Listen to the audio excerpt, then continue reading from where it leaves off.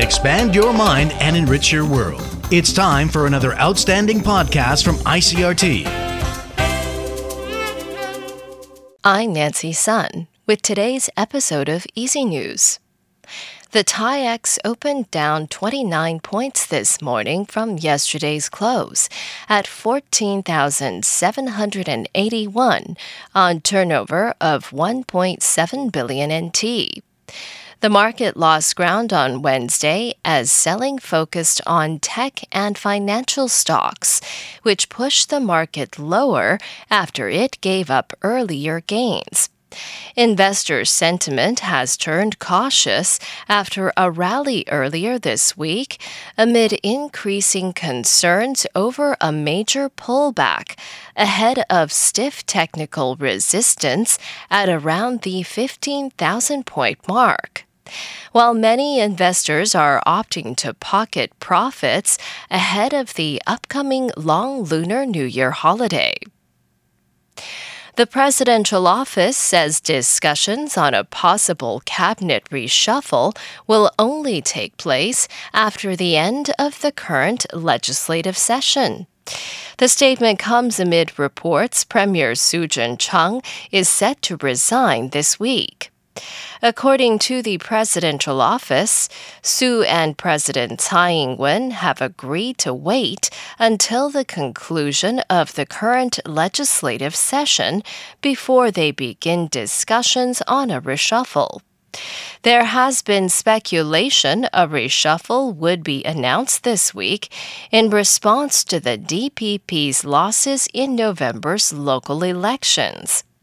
However, a presidential office spokesperson says the president and the premier have decided to hold off on any changes in order to focus on getting the central government's 2023 budget plan approved by the legislature.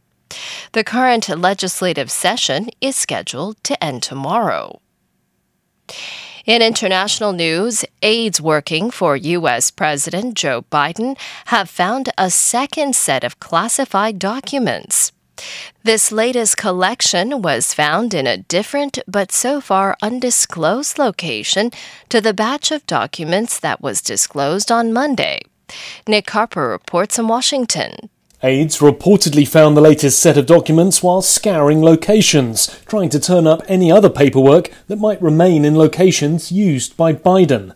The first set was discovered in November, but only came to light on Monday after reporting by US media and an acknowledgement from the White House that a small number of documents had been discovered in an office that Joe Biden used after he left the Obama administration in 2017.